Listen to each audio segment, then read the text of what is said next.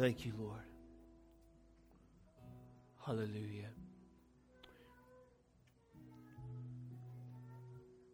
Oh, Heavenly Father, we thank you for the only and the sure link between heaven and earth, the cross of Jesus Christ our Lord. We are here, Lord, by the purchasing power of Christ's blood to bring our car from point A to point B. Grace alone provides us safe passage, even physically as we drive in this fallen world. But Father, infinitely more important, and testifying infinitely more so to the power of your blood to save, will be our transportation from this life to glory. We're celebrating that today as the assembly of the beloved, drawn together, unified in the saving, the complete and finished work of Jesus Christ. Now celebrating our redemption and also committing ourselves one to another, covenanting to continue to live in light of our salvation, to walk in a manner worthy of our call, to promote, to witness, to testify, to share, to spread the good news of Jesus Christ, discipling the nations and advancing the crown rights of the King of the universe, Jesus Christ. I pray that this service would call our attention to practical ways to make that possible, Lord, that we learn from your word, but also that you would visit us today with your Holy Spirit, the only power by which we are in good standing with you, and the blood of Christ is applied to the doorposts of our heart, and the only power we have to continue in a lifestyle of sanctification, worshiping and glorifying you by a life of obedience and sacrifice for our ruling and reigning and conquering King. And it's in that name of Jesus Christ we pray. Amen. Praise the Lord. What a privilege to join together this morning on a number of accounts. This is the first of the 2014, hopefully of many, baby dedications in this little fellowship here at Providence Community Church, Cross Lake. That's testimony to the grace of God in and of itself. At the end of this service, 4 brand new little ladies will be dedicated today. That's just unbelievable to me that God would be so gracious to give parents, including myself, children. And while I don't join them today, I have joined them 5 times previously, and we'll join them soon with another baby on the way. And the other families that are expecting are looking forward to our next baby dedication as well. So that's a brief history of the parenting within the body here, just to bring you up to speed. Today's message, I think, is apropos to the occasion. The title of today's sermon is Covenantal Succession. Covenantal Succession. The word succession just means continuing on the same terms. If you think of a kingdom, if you think of a king succeeded by his son, that's one example of a covenantal succession. You remember in the Scriptures the record in the Kings and the Chronicles in the Old Testament, and oftentimes whether it's a dynasty or a family like the patriarchs in Genesis and so on, in the Old Testament there's these records of succession, covenantal succession. And the Bible's brutally honest. In some cases we see a record where there's a successful succession of the terms of the covenant, and then there's other times in the biblical record where we see distinct failures in that regard. The question I want to field to you today and answer hopefully from Scripture is there a call for covenantal succession within the community of the body of Christ today? While we aren't kings as David was on the throne, hopefully with a worthy son to succeed us in ruling and reigning, and while we aren't patriarchs in the same way Abraham, Isaac, and Jacob were in the Old Testament, nevertheless, do we see a pattern in Scripture? I think we do. The New Testament verse that sticks out most prominently to me in this regard comes in Acts 2:39, where the promise is given to this whole crowd who had just come to the awareness of the life-saving work of Jesus Christ, that this promise was to them and their children, and as many as the Lord our God shall call. And you see in the Old Testament and in the New Testament, there's no real change in the language God uses to describe our relationship with Him and our relationship to each other. There's certain things that are fulfilled in Christ and manifestly so, but there's a certain continuity as well, which leads me to think that there is a real message from the Old Testament and the New of covenantal succession that we're called to be faithful to, particularly as it relates to the application on this Sunday, believing parents. Believing parents, this is to say, have an obligation to raise their children in the nurture and admonition of the Lord. They have the obligation as well as the promise and expectation that God is predisposed to provide grace through that vehicle or that means, that they, when they lift up the name of Jesus Christ within their home, can expect that in due time, God will graciously, mercifully, and miraculously apply that gospel preaching to the heart of their children. So later today, this service will be a commitment made by four fathers representing four families to do exactly that. And the implication in this gathering is that there's an accountability framework here. They're vowing before God and before you to raise their children in the gospel. And I submit to you that in this vision of covenantal succession, perhaps is one application that is so needed and really in the dire straits that we find ourselves in related to family issues and cultural issues today. Perhaps a biblical view of covenantal succession could awaken the church in a mighty revival. And I do believe that is the case. I'd like to give you a quote in introducing the body of my text and commentary today from D.A. Carson. D.A. Carson was quoted as saying, "The first generation has the gospel. The second generation assumes the gospel. The third generation loses the gospel." It's a cultural observation among the church and the body of Christ of late. D.A. Carson has seen with many others, demographers included, that there's a generation oftentimes who stands on the gospel, but it seems statistically far less likely that their children will also stand on that same firm footing and give it generation 3, and invariably the vast majority of that lineage will have fallen away from the faith if today's cultural conditions are any standard. This message really is a response to that observation. I'm not saying that observation isn't true. I'm saying that observation doesn't have to be true. I submit to you and will endeavor to show from Scripture that the Word of God and the principles therein contained are the primary missing ingredient. Perhaps this term, the message I'm giving you today, covenantal succession, is the primary missing ingredient, or the generational framework of covenant is lost on us today, on many believers today. And perhaps that is why it is statistically undeniable that so many children are leaving the faith. The sentence that I wrote down in this regard is that in our history of late, primarily because the church has despised the generational framework of covenant, we see this whole-scale apostasy. But as believers, whether parents or not, ours is undeniably a pedagogical calling in Christ Jesus. That word pedagogical means we're called to teach. When Jesus, of course, commissioned his disciples at the close of the Gospel of Matthew in chapter 28, there's a call to go and to teach. That calling is never more clear as far as it extends to the particular persons than within the covenant of marriage. That is, the Great Commission applied within the context of families, that parents are to go and make disciples of their children. And if they use God's Word and the opportunities available, they will have the best opportunity to do so.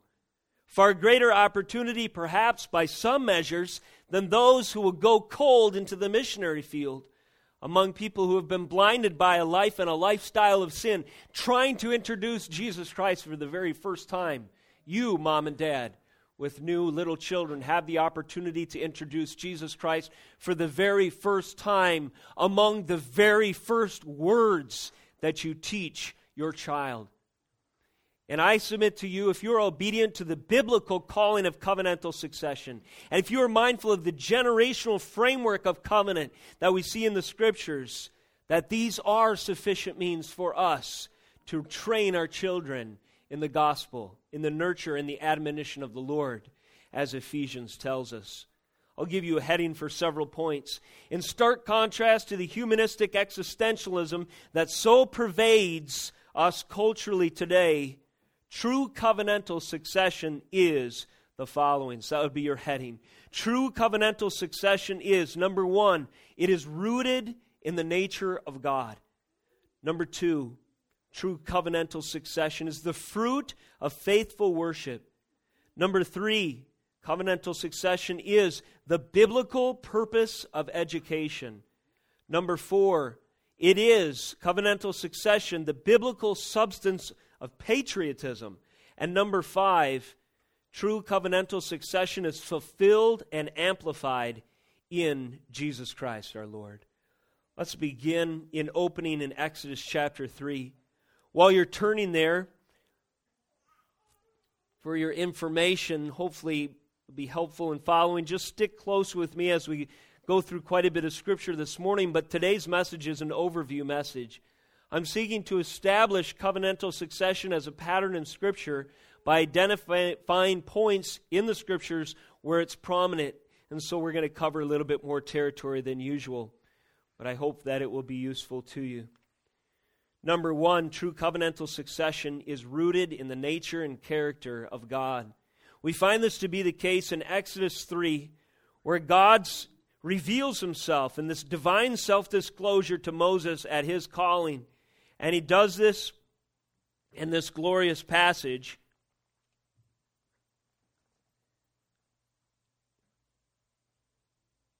And I'm wondering if my reference points are wrong here. Actually, in verse 3, and Moses said, I will turn aside to see this great sight, why the burning bush is not burned. When the Lord saw that he turned aside to see, God called to him out of the bush, Moses, Moses, and he said, Here I am. Then he said, Do not come near, take your sandals off your feet, for the place on which you are standing is holy ground. And he said, that is, God says to Moses, I am the God of your father, the God of Abraham, the God of Isaac, and the God of Jacob. And it continues. Then picking up a little later on in the verses that I mentioned, verses 13 and following, then Moses said to God, If I come to the people of Israel and say to them, the God of your fathers has sent me to you, and they ask, What is his name? What shall I say to them? Verse 14, God said to Moses, I am who I am. And he said, Say this to the people of Israel, I am sent me to you. God also said to Moses, Say this to the people of Israel, the Lord, the God of your fathers, the God of Abraham, the God of Isaac, the God of Jacob, has sent me to you. This is my name forever, and thus I am to be remembered throughout all generations. And notice again this generational component. God says, I am the Lord, the God of your fathers, the God of Abraham, the God of Isaac, the God of Jacob. And I am the one, the God of these generations, who is going before you and sending you to these people. He says, This is my name forever, and thus I am to be remembered throughout all generations. You see here that this generational component is rooted in the very nature and character of God. God is not a momentary event in our lives that dawns on us all of the sudden, at least as far as his nature and being are concerned. Though it is often our experience that we have an awakening to the reality of God's existence, the truth is God has existed long before you were aware. And in fact, for eternity before you were aware. And although oftentimes we seek the Lord in our prayer closet and we ask God to bless our family, and we're very concerned with our immediate families and generations' needs, it nevertheless is true that if God had not answered the prayers of the generation that preceded you, and the generation that preceded that one, and so on. As far back as you can imagine, that you would not be here today. You see, this covenantal succession is rooted in the very nature of God. God is transgenerational. God is not defined as the worldview of the current existing generation. God is the same yesterday, today, and forever. God is not a concept that changes with the popular mindset of the culture around us. God is firm and fixed and immutable in the heavens, and God's standards and righteousness never change. God transcends the generations. God transcends time, and His very nature is a nature described to us as a God who is best understood as not just your God, but the God of your parents, if they were believers, and your parents' parents, and so on. The God who blesses through means of multi-generational faithfulness. God is ontologically transgenerational. That means the order of His being it transcends our own experience. Now, this is in some ways beyond our understanding, but it must be affirmed in order for us to have a sort of fear and reverence before Him. And I think when I realize and you realize that it is God's providence and sovereignty that has given you a little child to raise, or welcomed you as a child of God into His kingdom, when you realize that, the humility that those meditations foster will do far more to equip you for parenting than more than half, if not the gross lion's share of parenting self-help books on the shelves today, including the Christian bookstore.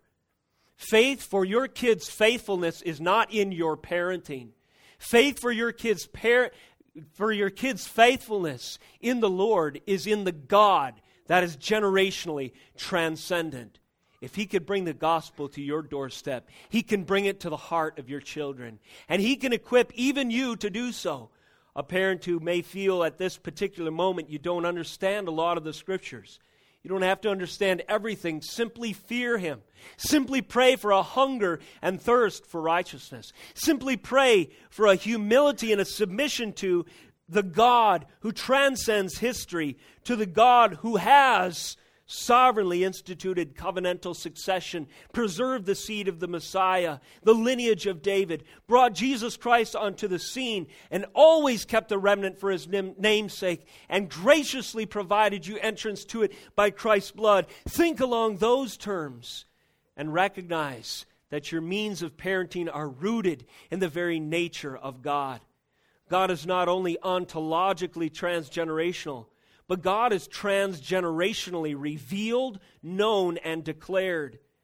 A lot of times when we talk about knowing God, understanding God, or having a relationship with Him, we oftentimes limit that to a personal experience, something that I've felt or seen. And while that is substantial, and it must be the case, we can see from Scripture that God has revealed Himself in manifold ways, as the Scriptures say.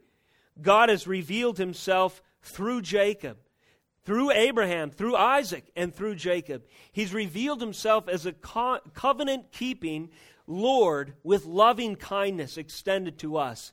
And so as we go through the pages of Scripture, we find that the genealogies, you know, those long lists of names that you can't pronounce, are the time signature, if you will, of Scripture. Why does a book begin with a genealogy and then a significant change in the narrative is marked by that genealogy and then picked up again? For instance, at the change of testaments when Jesus is born, the reason the lineage is listed in those cases is to show us that in the nature of God, He so transcends the here and now that we are dependent on His sovereignty for even being here today. And that's something that we, as frail, self-centered, selfish, and lying to ourselves that we're autonomous human beings, need to be reminded of. And the genealogies are a reminder of that on just about every turning point in Scripture. Covenantal succession is rooted in the nature of God. Number 2, true covenantal succession is the fruit of faithful worship. Turn with me a few pages over to Exodus chapter 12.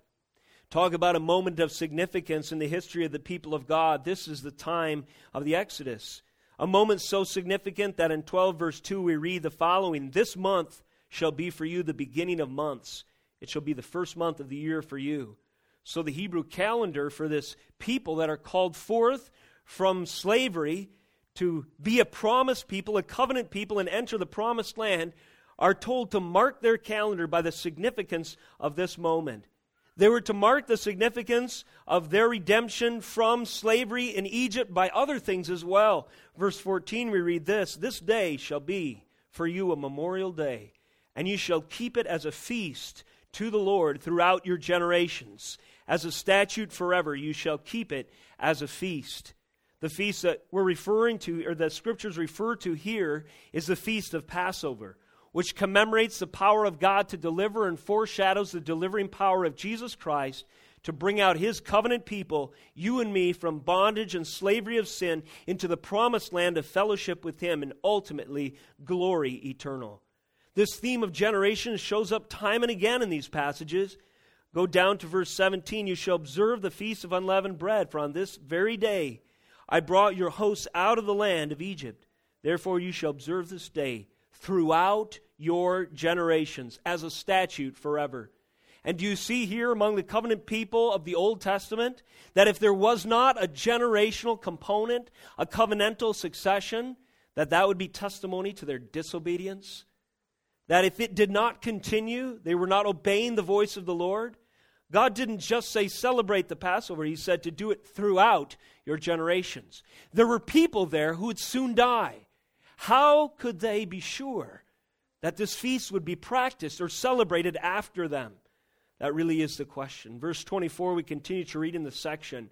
Again, this imperative. "You shall observe this rite as a statute for you and for your sons forever. And when you come to the land that the Lord will give you, as He has promised, you shall keep this service. And when your children say to you, 'What do you mean by this service?' you shall say, 'It is the sacrifice of the Lord's Passover. For He passed over the houses of the people of Israel in Egypt when He struck the Egyptians, but spared our houses.' And the people bowed their heads in worship." You see here in the context of this significant moment in all of redemptive history, and certainly the Hebrew history, as they were about to embark on the exodus from Egypt to the promised land, that covenantal succession was written into the constitution of this people. That is, when God instituted their worship, the things that they were to do, to congregate, the things that they were commanded to do and celebrate, when they would have feasting together the way we will later.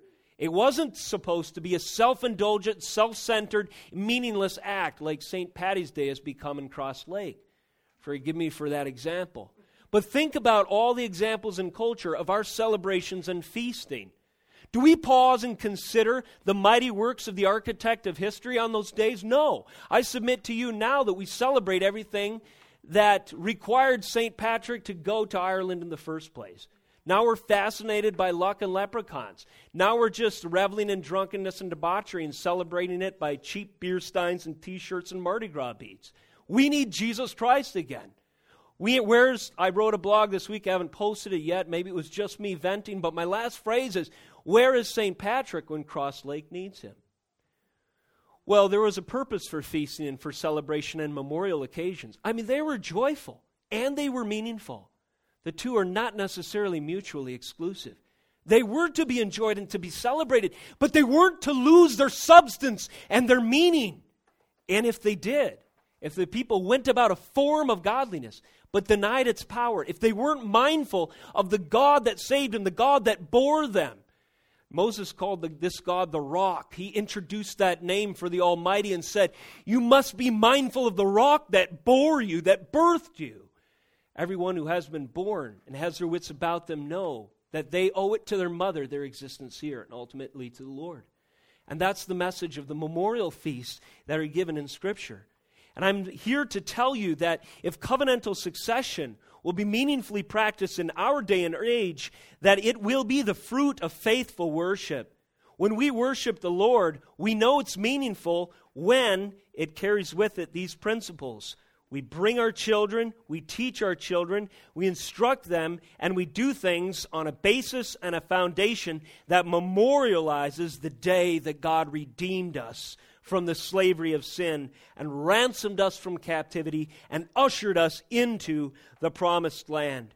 So, for instance, when we, in a Bible-believing church, partake in the sacraments like baptism and communion, and when our children say to us, "What is the meaning of this?" What are you going to say, Mom and Dad? Well, it's already written, your words for you. You can move to your script here in Exodus 12:27.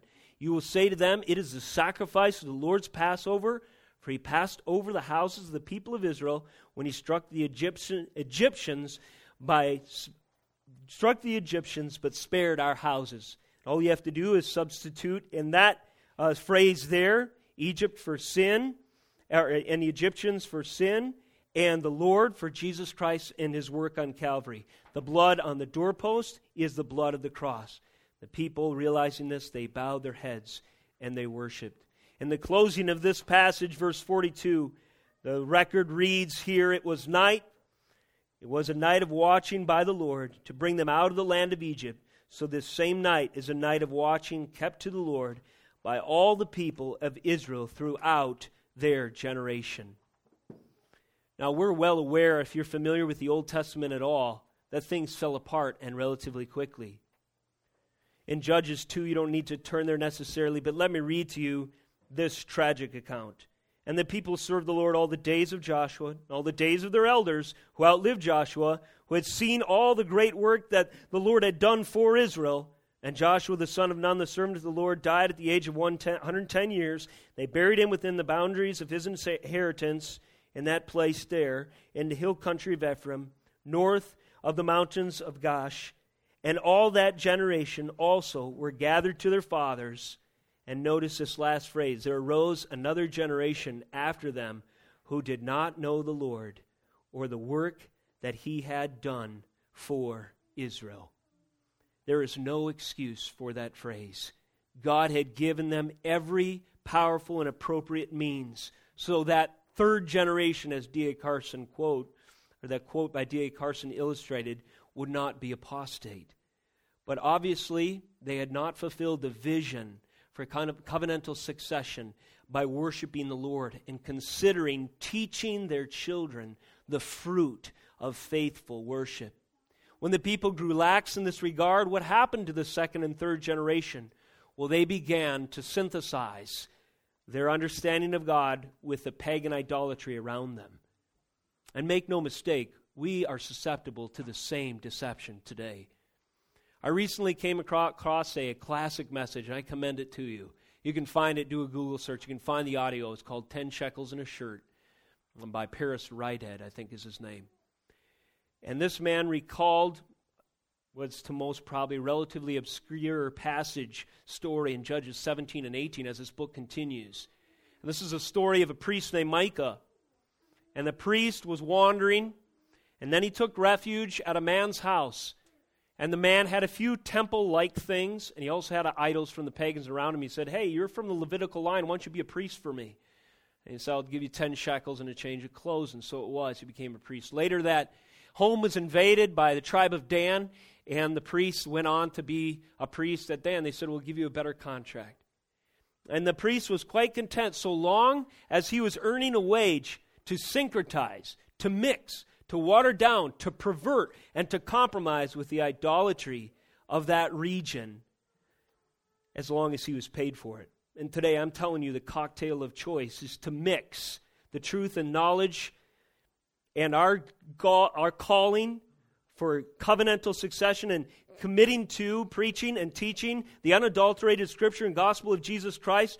Our cocktail of choice today is to do the very same thing, to mix a few things of God with the things of the world. Usually it's some form of momentary self-gratification that comes by way of Christian endorsement. Any number of things that cause us to stray from our calling to be faithful in our worship, not to open the door to idolatry, but to celebrate and worship the Lord alone. True covenant succession is the fruit of faithful worship. This leads and bridges nicely, I think, to point number 3. Deuteronomy gives further instructions after Exodus in this regard. Turn with me, if you would, to Deuteronomy chapter 11. Here the parents are given even more specific instructions for covenantal succession. Point number 3 is true covenantal succession is the biblical purpose of education. Last baby dedication, I don't know if you recall, but I preached a message entitled Revelation Mandates Education. That is, if Jesus Christ and the news of the gospel has visited your home, you have a mandate to educate. We call this the Great Commission, but when it's applied within the context of the home, it is an education mandate to teach the truth of God to your children. Revelation mandates education. Listen to the mandate coming forth in the context of the Hebrew covenant of old in Deuteronomy 11:1. You shall therefore love the Lord your God and keep his charge, his statutes, his rules, and his commandments always. Notice particular attention, verse 2. Consider today, since I am not speaking to your children who have not known or seen it, consider the discipline of the Lord, his greatness, his mighty hand, and his outstretched arm, his signs, his deeds that he did in Egypt to Pharaoh, the king of Egypt, and to all his land. And you see what's going on here is there will be a generation born who didn't see with their physical eyes the firestorm on Mount Sinai. They didn't hear with their physical ears the thunder and trumpet blast of the Lord of glory delivering a revelation of himself to his people. So how would that generation be compelled to bow before that power manifestly revealed in the sensory experience of their parents?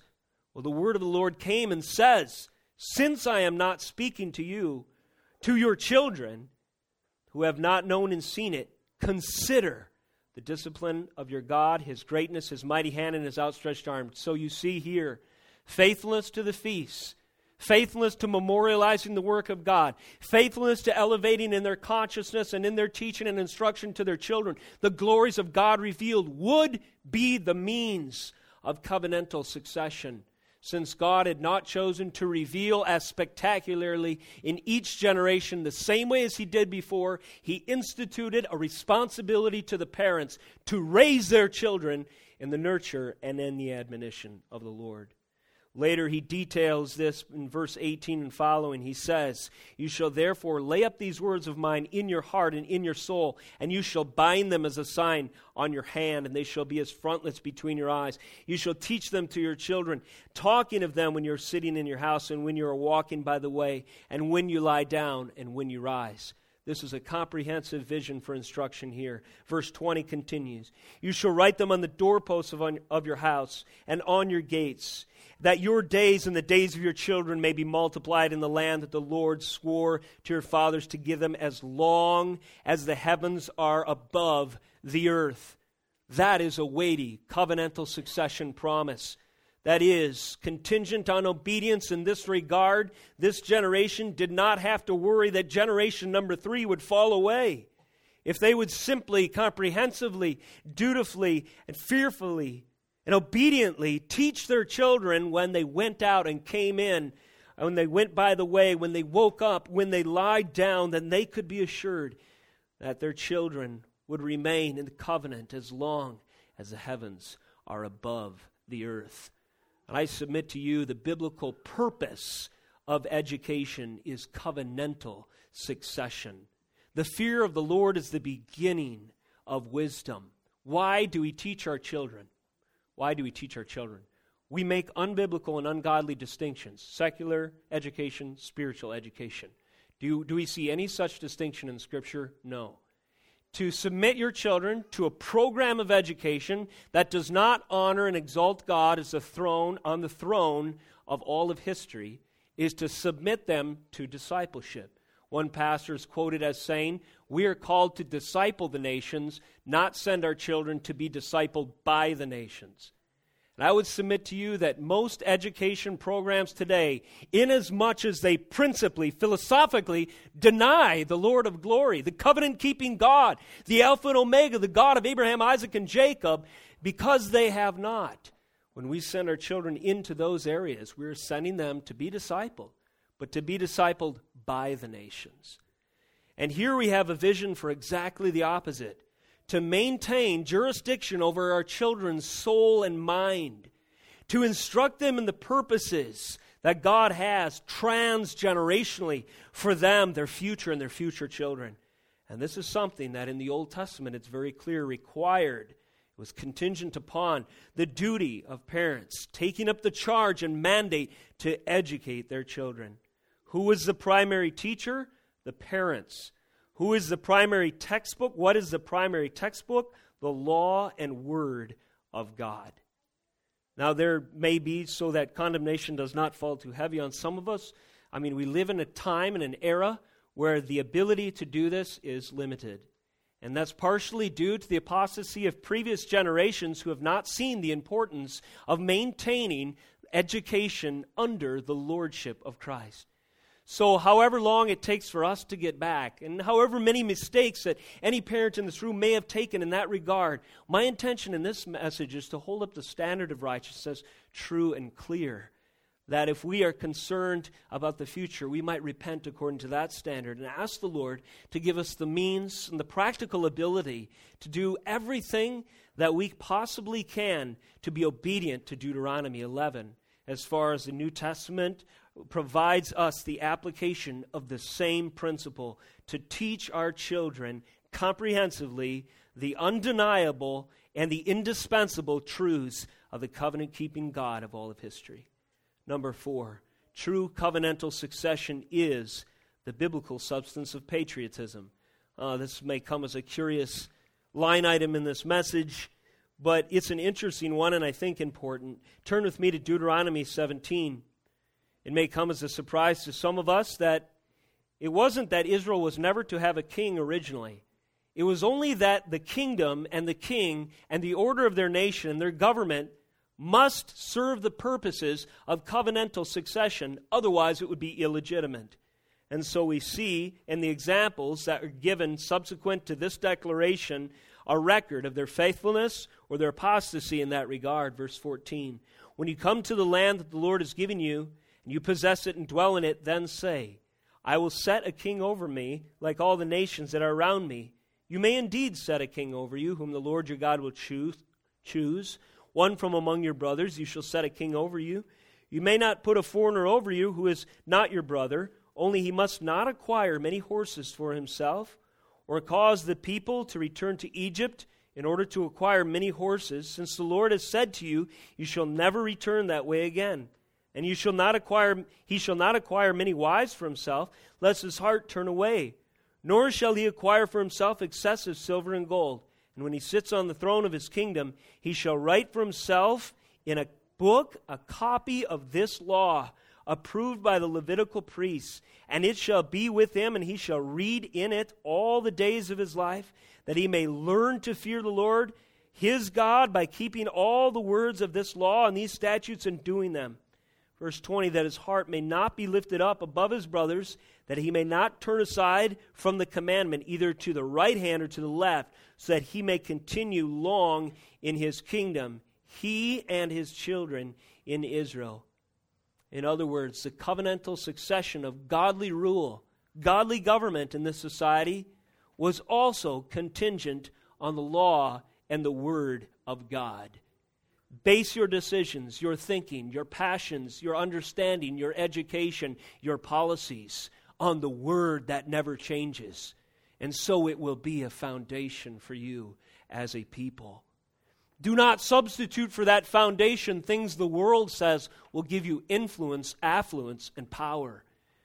Neither economic alliances, dubious relationships internationally, the acquisition of wealth, or running here and there and everywhere for security, well-being, and provision that is outside of what God says is a legitimate way to trust and believe that He will provide. Now, as we read that the true covenantal succession is the biblical substance of patriotism, we can judge our own experience in this nation accordingly and see that there are only so many things that really we can link our ultimate fealty and loyalty and allegiance to. And it really is the Word of God. And we need to demonstrate by example and contrast, if we live in a nation and among a people who run to all these other things to ensure the future, that we stand and trust that Jesus Christ is our provider, that Jesus Christ is the one that gives us the groundwork for righteousness. He's the standard of justice, and His rule and reign is total, and His law code is immutable.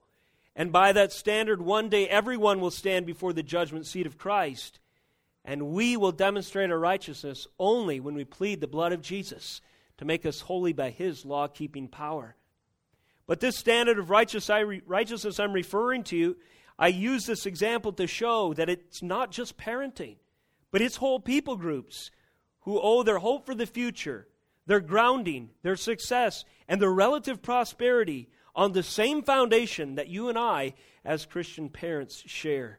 The nation whose God is the Lord will prosper, and the nation who substitutes anything else will fail. Solomon is the bipolar archetype for this passage, is he not? I say bipolar because in some ways he was an exemplary model, in other ways he failed miserably.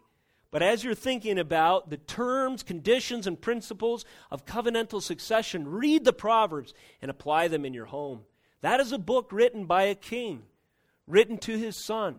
And it's written to all because we have a leadership responsibility within the body of Christ, within the kingdom of God as parents, to raise up vicegerents, if you will, to rule and reign with Jesus Christ. And so we need to teach our sons, we need to teach our daughters that the beginning of knowledge and wisdom is the fear of the Lord, and the Proverbs are indispensable in that regard. Use them as your education textbook. And to show your kids what not to do, go to Ecclesiastes. Solomon, when he fell away from the Lord, he committed all these sins that are listed right here. I mean, the guy was so wise, yet in the flesh was so stupid. He went to multiple marriages and everything else, acquisition of wealth and money and chariots and war machine and all of that, and he fell away from the Lord. And he began to make decisions not based on the Word of God, but based on any and every other popular notion of the day. The biblical substance of patriotism, or you could say government, or order, or rule, and parenting is based on the Word of God. And a vision for true covenantal succession also is here within these examples. And final point this morning, true covenantal succession is fulfilled and amplified in Jesus Christ. At the end of the of the Old Testament record in Malachi chapter 4, we have this prophecy which has family elements and prophetic messianic elements all wrapped into one, as well as the law of God. Chapter 4, verse 4, remember the law of my servant Moses, the statutes and rules that I commanded him at Horeb for all Israel. Behold, I will send you Elijah, the prophet, before the great and awesome day of the Lord comes. And verse 6, this glorious promise the Old Testament closes with, and he will turn the hearts of the fathers to their children, hearts of the children to their fathers, lest I come and strike the land with a decree of utter destruction. And we turn over 400 some years and just a few pages, and we read this prophecy, these words practically reiterated to Zechariah, the father of John the Baptist, in Luke chapter 1, verse 13 following. But the angel said to him, do not be afraid, Zechariah, for your prayer has been heard, and your wife Elizabeth will bear you a son. You shall call his name John. You will have joy and gladness, and many will rejoice at his birth, for he will be great before the Lord. He must not drink wine or strong drink, and he will be filled with the Holy Spirit even from his mother's womb. And listen to this, verse 16. He will turn many of the children of Israel to the Lord their God, and he will go before him in the spirit and power of Elijah, to turn the hearts of the fathers to the children, and the disobedience to the wisdom of the just, to make ready for the Lord a people prepared. And shortly after our Lord Jesus Christ was born, and the ability that his Spirit now provides us when it resides in the blood-bought believer, not only is it a demonstration that Christ is the fulfillment of the covenantal succession of the Old Testament, but it amplifies our ability to be to be faithful. I can now, parents raising children in a wicked cultural atmosphere, do all things through Christ who strengthens me. We continue to read throughout the New Testament, and we see this messianic prophecy in context, and then the delegated responsibility for us as emissaries of the gospel to continue in that pedagogical, that teaching, instructional, discipling role. And we see these pictures of spiritual and physical parenting throughout the New Testament.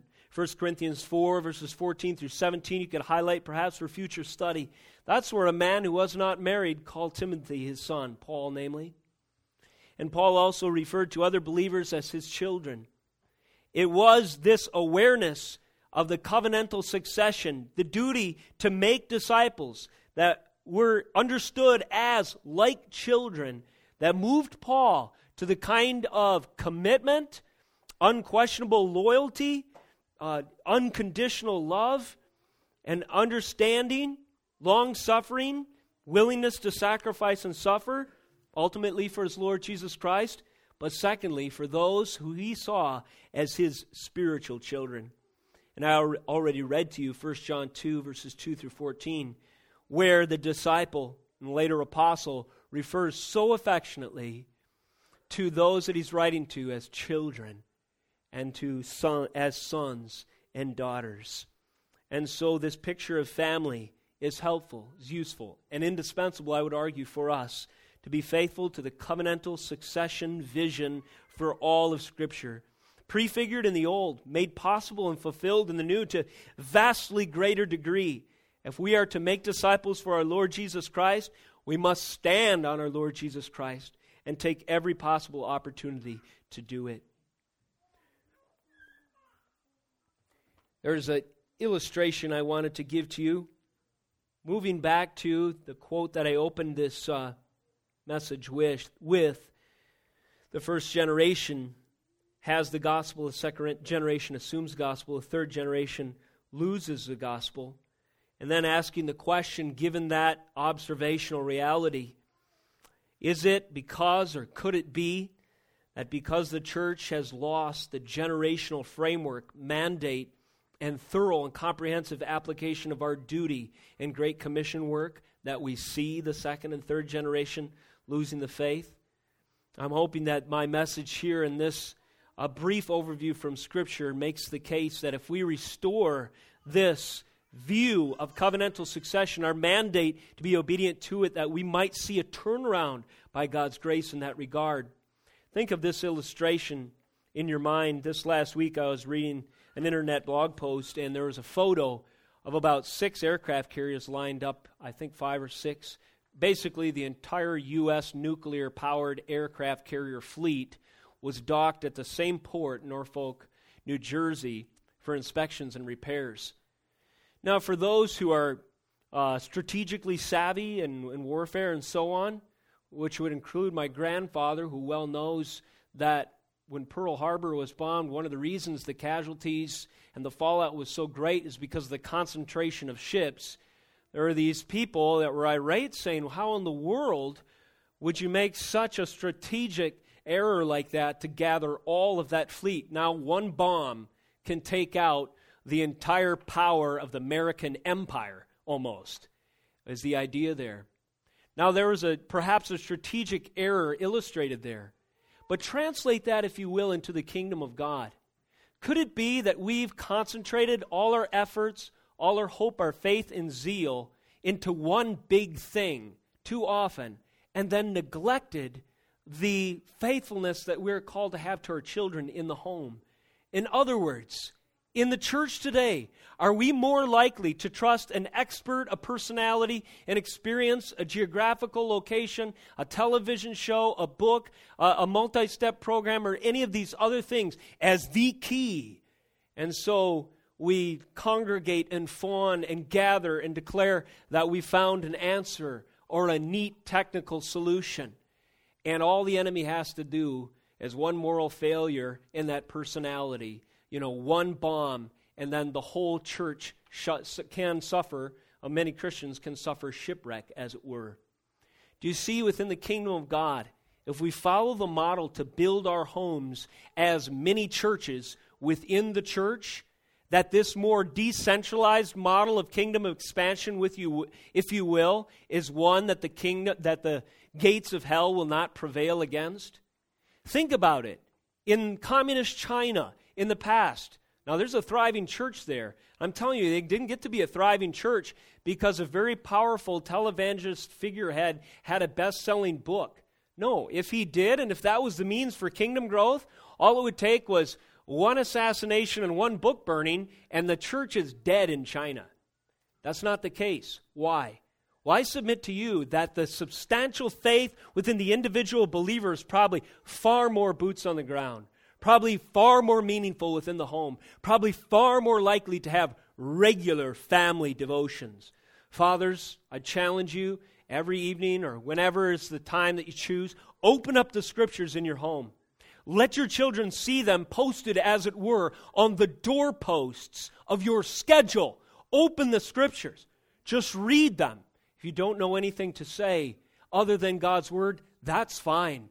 But that commitment and your zeal to regularly making the word of God a chief fixture in your home, fathers, will be a decentralization, powerful force to advance the kingdom against the darkness. And I'm telling you, I think it is a key to reformation and revival. And so here today in this service, I hope that the commitment of the parents before us represents their purpose and duty in that regard, but it also inspires the rest of us to not stray from our calling to make the Word of God central to our duty to disciple, to educate, to bring the gospel not only to our own children, for even those of us who are past the childbearing years, to our spiritual children. As we recall in closing here, the metaphors of the kingdom of God listed in Matthew, think of them: salt, light, leaven, planted seeds. Those are small, faithful, little, yet exponentially powerful ways that the kingdom of God grows. Explore the implications of these pictures and God's wisdom in providing His biblical model for kingdom growth. This covenantal succession in Scripture, I believe, affirms Christ's historical authorship, His conquest, His legacy, God's predestination, His faithfulness, His sovereignty, the scriptural pattern. It is an enduring means of longevity, faithfulness, commitment, and covenant within the body of Christ. It incentivizes servitude, meekness, faith, humility, the crucifixion of the flesh. It does not sacrifice quality for quantity. It is a strategically decentralized way that we can advance the kingdom of God. And it is my contention in this message that biblical covenantal succession is the forgotten means that will exponentially and faithfully advance the kingdom of God in ways that we can only begin to imagine. Amen? Think about one more thought as we invite the parents to be ready to step up here. In the Old Testament, the covenantal succession preserved was the means of preservation for the seed of the Messiah. The covenantal succession in the Old Testament, the lineage, the remnant that was preserved, it was the vehicle messianic of preservation for the messianic seed. And today, I think a good way to imagine, to conceive, to think of covenantal succession within the family of God is a ministry or is a vehicle of Messiah seed cultivation. So when we raise children in the nurture and admonition of the Lord, we are cultivating the seed of truth, and we are continuing the lineage of Jesus Christ in a spiritual sense that we see marked all the way through covenant history in this glorious book we've opened just briefly today. Lord Jesus, we thank you for these truths. We thank you for the outline that you've given us in your scriptures. I pray that you would, by the power of your Spirit, move us toward faithfulness to your commands, recognizing that it's grace alone that gives us the power to do so. In Jesus' name, amen. So in the remaining 15 minutes or so we have here, I'd invite the parents to come forward. And since nobody was jumping forward to volunteer, and I see Matthew reaching for something and Tim pointing to his left, I think we'll give him the privilege of going first.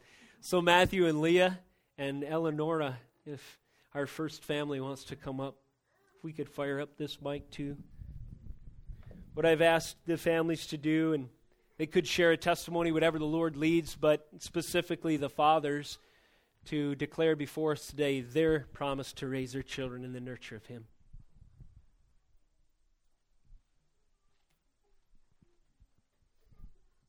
Hi. Hello? Yeah. Hey. I'm going to just attempt to kind of give a brief, short story of really the Lord's faithfulness to Leah and then us together as parents. And so it really kind of starts with Leah when she had her snowmobile accident about 4 years ago, a little over 4 years ago. One of the things that really was injured was Leah's midsection, and there was intensive swelling, bleeding, and so it really brought into question Leah's ability to get pregnant and carry children. And as time went on, things regulated with that, and it looked like it wasn't a huge concern, but just the fact that it wasn't, I believe, was the Lord. And then, Leah and I met, and obviously fell in love and got married. Oh, I should say, before we got married, Leah actually hurt her labrum, which is the main tendon supporting her hip, basically, and pretty bad tear. And so then we got married, and we were kind of pursuing a way to get that fixed, because we knew that with pregnancy it would be, well, we weren't sure whether we could get it fixed after she was pregnant, but in the meantime we were obviously open to whatever God had with pregnancy, and both of us strongly desiring that and really wanting children. So we kind of got conflicting stories as far as whether it was okay or not okay to get pregnant with that. And well, we found out we were pregnant, and later found out they couldn't really do anything to repair Leah's hip during the process, which was probably harder for Leah, realizing that much longer of not being fixed. And she did have to definitely battle the pain, and because of her hip, it unaligned her back, which brought in more things she had to deal with. But so it was not an easy pregnancy, but it definitely was, I believe God's hand through the whole process. And obviously with our little baby girl here, can't really deny that. And then with the pregnancy itself, the labor itself, because of Leah's different pains that she was dealing with, we were very concerned with just the labor because of the hip and back. And obviously labor in itself is a huge thing to go through.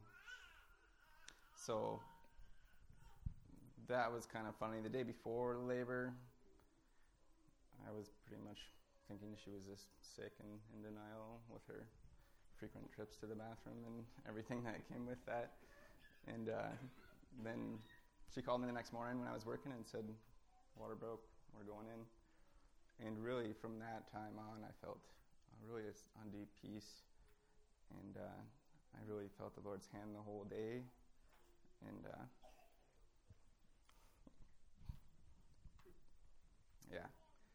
thankfully, the Lord blessed us with a good delivery, and it was a sigh of relief when everything was done, but really, we couldn't have asked for that to go better. Obviously, it was hard, and Leah was in a lot of pain, but with everything that obviously could have gone wrong, and a pregnancy and a delivery in itself is a big thing, and to add the other stuff on top of it was just really something we had to turn over to the Lord and trust Him with.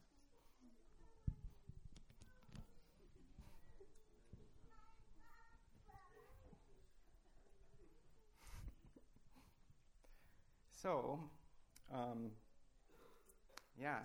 we are so blessed with our little girl, and she's healthy and beautiful, and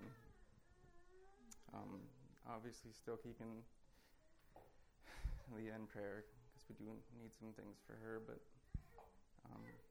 very thankful for where God has us. Mm-hmm.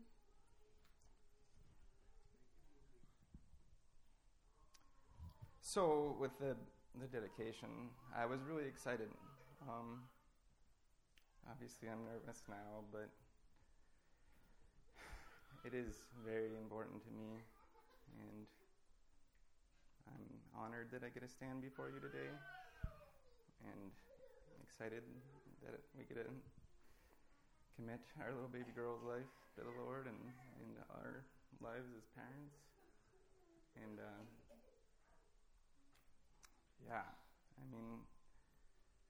even making our lives vulnerable to the church for correction when needed, it's, to me, I'm thankful that we have that. So, yeah.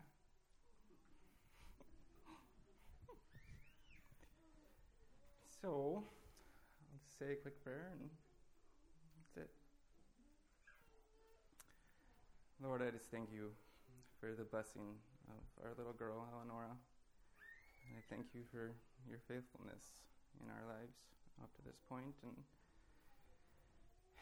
everything you've done for us, and just bringing us together. And I thank you for everything you've done for us, and I just submit our lives to raising Eleonora in a God-fearing, Christ-honoring home. And thank you, Lord. Amen. Amen. Good job. All right, next family, the Thompsons, the beautiful gals.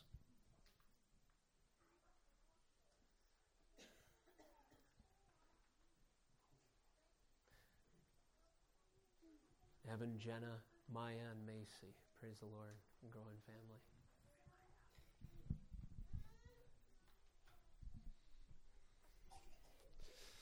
Good morning. This is little Macy.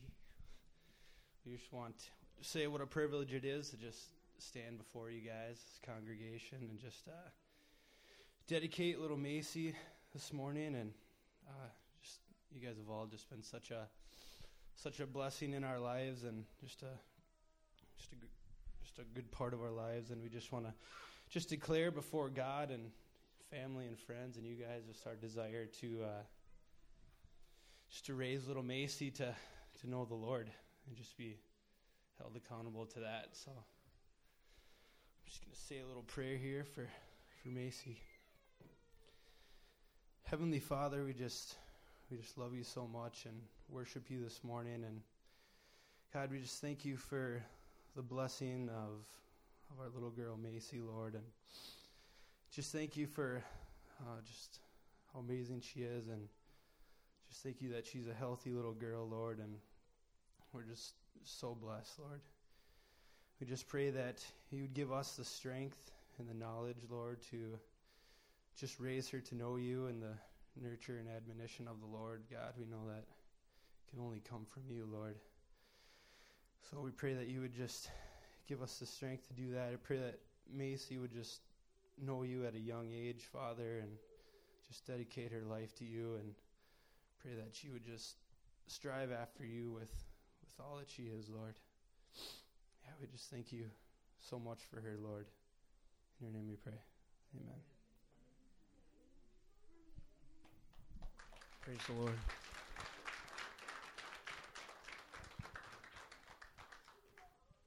Joshua and Sharon and little Ruth in the house. There they are.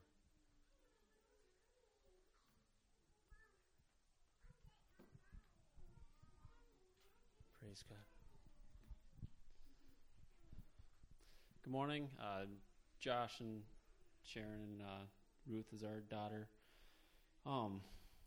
yeah, I guess this last year we were just married and we got pregnant right away with Ruth, and it was definitely trying with all the changes in our life, adjusting to being married. I got a new job at the time, and then right away finding out that we were pregnant and expecting a child, and it was just kind of like, wow, you kind of got to get your act together quickly and get things figured out. And it's just been a year of really trusting God, and it's definitely taught me just to kind of let go a little bit. I don't always see what's going to happen, a week or two down the road, or even longer than that all the time. And it's just things come and things go, and God's always been faithful. So I just kind of hope that well, I know that'll continue, but yeah, I can't imagine a better community and a better family to raise our daughter in. I just am very thankful that we have been blessed with that, and I just I want to dedicate Ruth to raising her up in the ways that she should go to follow our God and Father. And so I can just say a quick prayer. Dear Lord, I thank you so much for bringing us together today, Lord, and I thank you especially for all the children that you've provided our church with, God, and our family with. And I just pray especially for Ruth right now as she's getting older. I just pray that you would give us the wisdom to guide her in the ways that she should go and set a good example for her, God. And I just want to make a commitment in front of you and in front of our church that we will do everything we can, Lord, to give her a firm foundation to take the right step for the rest of her life, God, and that we just trust you that you would provide for her and continue to bless her. In Jesus' name, amen.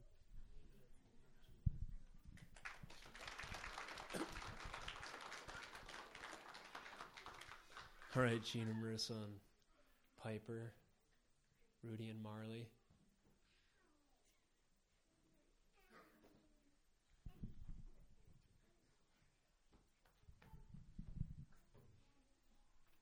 Rudy, are you going to share?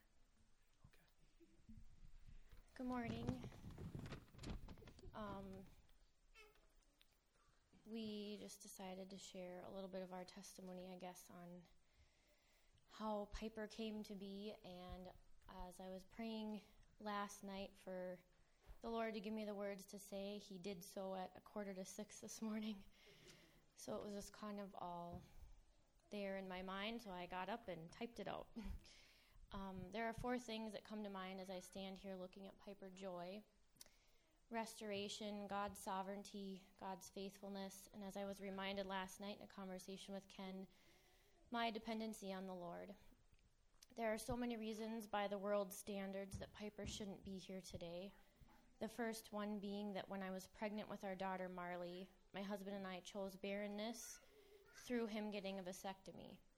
We chose this out of fear. Several months later, the Lord placed deep conviction in our hearts that we had made a wrong decision.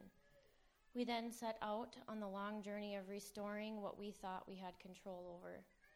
1 year ago, this last November, we flew to Oklahoma and had a vasectomy reversal. By May, I was pregnant. This is restoration. God, by his grace, has restored our fertility and redeemed a bad decision that we had made. During that whole process of the reversal, we were also struck with a severe spiritual attack. Long story short, I sank into an extremely deep depression which only the Lord could pull me out of. It was so severe that my husband and I had considered depression medication. Had we gone that route, it would not have been safe for me to get pregnant. Instead, the Lord showed me many things during that time and used the body of Christ that he had placed around me as his means of healing. This is sovereignty. The Lord has taught me that he is in complete control of absolutely every detail in my life and that he will deliver the afflicted. God is so faithful. His promises are real and true, and he is exactly who he says he is. He is faithful even when we are not.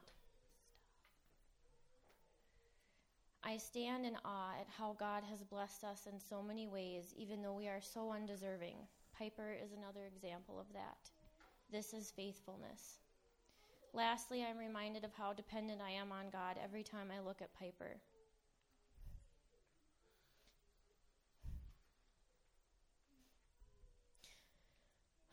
Just like her, I can do nothing apart from Christ. I am weak, frail, and needy. I am fully dependent on him for absolutely everything.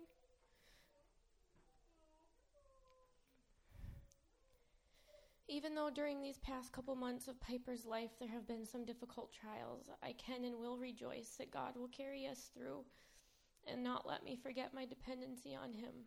This is dependency. Can a woman forget her nursing child, that she should have no compassion on the son of her womb? Even these may forget, yet I will not forget you. Isaiah 49:15.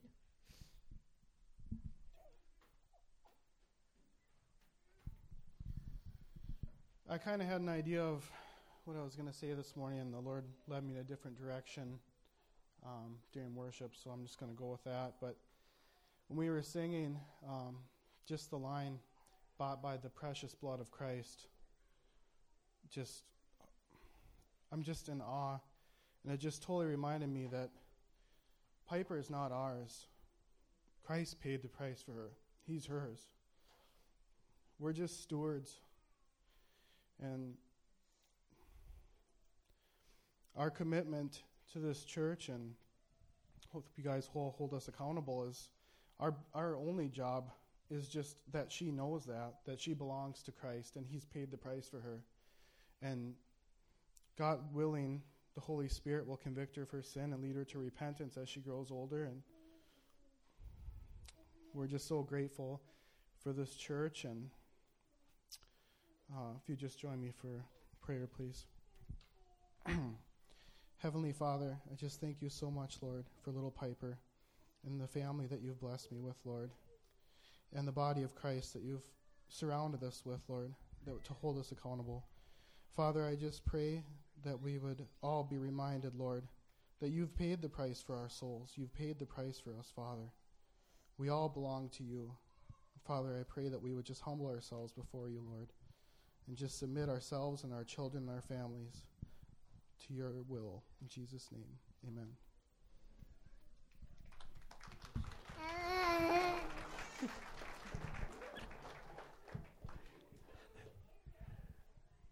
Check. Amen. In a moment, we'll close. I'll give a closing prayer representing the congregation and our calling to pray for and support each other in raising children, covenant children for the kingdom. But before I do that, all of you are invited to stick around for some food and some fellowship. You can feel free with limited table space to make use of any of these chairs and that kind of thing. And you can try to limit the mess, or Joel might give you a call later. But thanks so much for coming and for joining with us. And let me just close in prayer. Oh, Heavenly Father, I thank you so much for this weighty moment that you've placed before us today. Father, we think of those significant moments in history when you called your people through memorial to pay attention to what you had done. I pray that this day, for the families that stood here, would be that memorial, Lord Jesus, that you would bring back to their recall so that they might be faithful in raising their children in you. On behalf of the congregation, Lord, we commit ourselves, Lord, in the body of Christ, toward our obligation to bear with each other in our failings and our weaknesses, to support and encourage, to serve each other's Christ-likeness, and to be faithful, Lord, within this community, to lift up your holy name, and to seek as far as we can to live, Lord, in a way that would benefit your glory as we love each other, even as you have loved us. It's in that name of Jesus we pray. Amen.